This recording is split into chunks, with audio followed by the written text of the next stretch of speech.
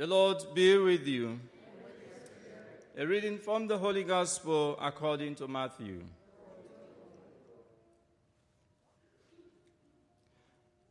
When John the Baptist heard in prison about the deeds of the Christ, he sent word by his disciples who said to Jesus, "Are you the one who is to come, or are we to wait for another?" Jesus answered them, "Go and tell John what you hear and see.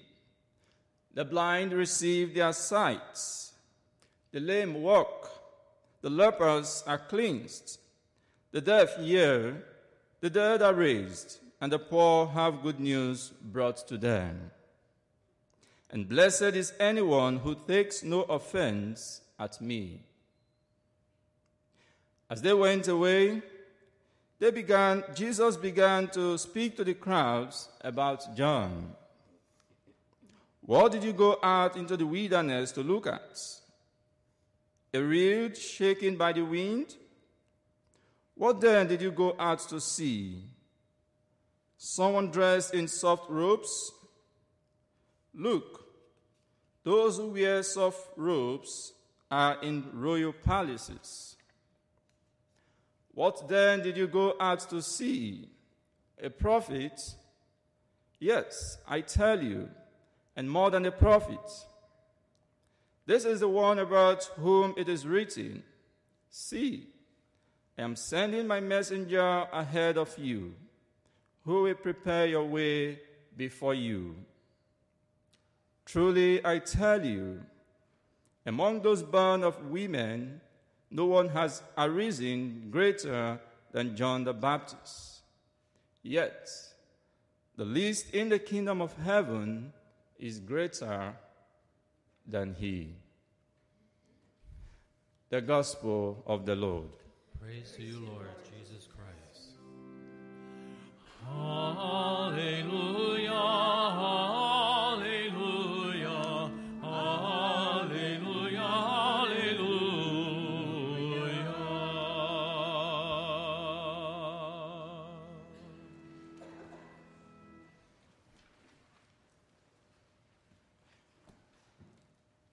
One of the greatest relationships recorded in the Bible is the relationship between Jesus and John the Baptist. Recall in Luke chapter 1, verse 39, when Mary visited Zachariah's house. After Mary conceived Jesus by the power of the Holy Spirit, we are told that he went to visit her cousin. And when she got to the house of Zachariah, she saw Elizabeth, and when she greeted Elizabeth, we are told that as soon as Elizabeth heard the greetings of Mary, the child in her womb leaped for joy.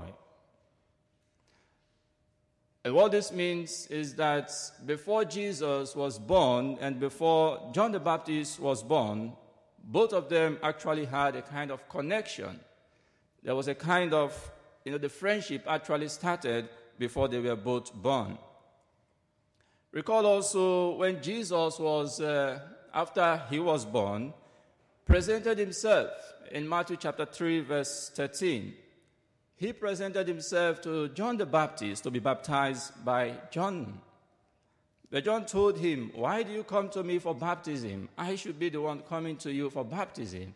But Jesus told him, "No, you just go ahead. We need to fulfill all righteousness." And in the gospel accounts, from time to time, you hear John trying to introduce his own disciples to Jesus.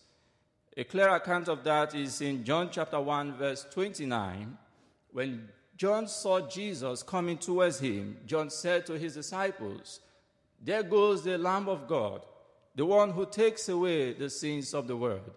And immediately he said that some of his disciples left him and followed Jesus. Unfortunately, the same John who had certified the identity of Jesus started doubting, started questioning Jesus' identity.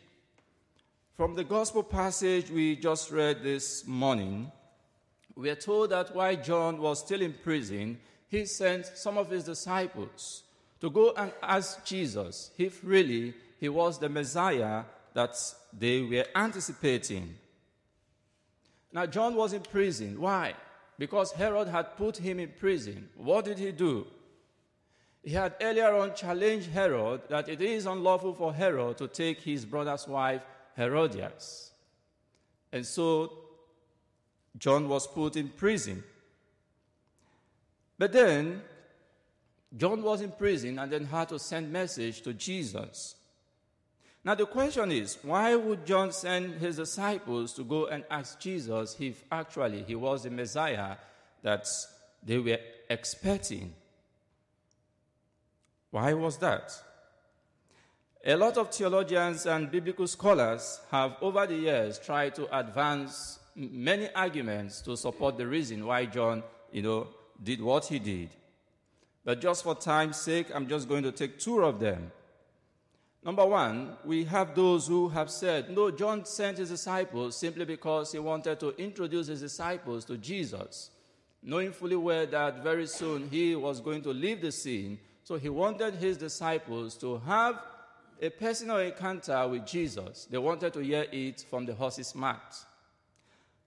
So that was why he sent his disciples. But I don't want to agree with that argument, because when the disciples went after telling Jesus, Jesus replied and told them, go and tell John what you see. So by implication, I think the whole thing was not about the disciples. And that was why Jesus had to send them back to John. And then if you read in between the lines, you hear Jesus where he said, and blessed is anyone who takes no offense at me. Blessed is anyone who takes no offense at me. It seems to me that Jesus perceived that John was, if not taking offense at him. And so that also leads us to the second part of the argument. Those who said that John sent his disciples to go and ask Jesus if really he was the Messiah, because John expected a Messiah who would come to set prisoners free. They argue that John expected a Messiah who will bring justice to the oppressed, who will execute judgment, and who will give freedom to the captive. And so, knowing fully well that John was in prison, he expected the Messiah to come and free him, to come and set him free, to come and rescue him. And so, since Jesus was not making any effort to come and rescue John, John was a kind of disappointed. And so he wanted to be sure, and that was why he sent his disciples, go and confirm if really he is the Messiah. Disappointment. John was actually standing at the intersection between what I call expectation and disappointment. He expected that if Jesus was the Messiah, Jesus should come to his rescue. After all, he has been preaching about Jesus. Why should Jesus not come and rescue him? And sometimes in our lives also, from time to time, we may have stood like John at the intersection between expectation and disappointment. Many of us expected to achieve a lot of things at the beginning of this year, 2022. And unfortunately, the year is coming to an end. And for some of us, we are yet to achieve what we have expected. And so, we are disappointed. Sometimes also, we have those who expected that their marriage, you may have expected that your marriage will last forever, that your marriage will stand the test of time, only for you to see your spouse walk out of the marriage. And so your marriage crumbled, and you were left only to pick up the pieces of that marriage. Expectation and disappointment. And so you were disappointed. Sometimes also we expect that those you love, you may have expected that those you love, your friends, your family members, your spouse, and even parishioners would stand with you and support you in your time of need, only for them to turn their back at you when you needed them the most. And so you were so much disappointed. I want to believe that these actually were the feelings of John. John was frustrated. John was disappointed. And John was faced with a lot of confusion. But the good message about John, the good thing about John was that amidst all this frustration and disappointments, he took everything to Jesus. And that was where he asked his disciples to go and confirm from Jesus. I think this should be a very good message to each and every one of us. Sometimes in our lives we are faced with confusion. Sometimes we are frustrated. And many times we are disappointed.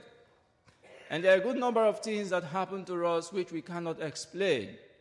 You cannot explain what is happening in your families. You cannot explain what is happening even in our world today. You may not be able to explain what is happening in your marriage. And so you are so much confused, frustrated, and feel that the world should even come to an end. But John gives us an example to follow. When we are faced with all these difficulties in life, we should take all of them to Jesus. We should channel all of them to Jesus. And just like the first reading tells us from Isaiah, be strong, do not fear. Amidst all these situations we may be undergoing, Isaiah encourages us to be strong and not to fear. And at every point in time, when we take all these confusions and difficulties and challenges to God, Jesus tells us the same thing he told John the Baptist. He said, go and tell John what you hear and see. The blind receive their sights, the lame walk, the lepers are cleansed. Go and tell John. He didn't actually answer the question if he was the Messiah.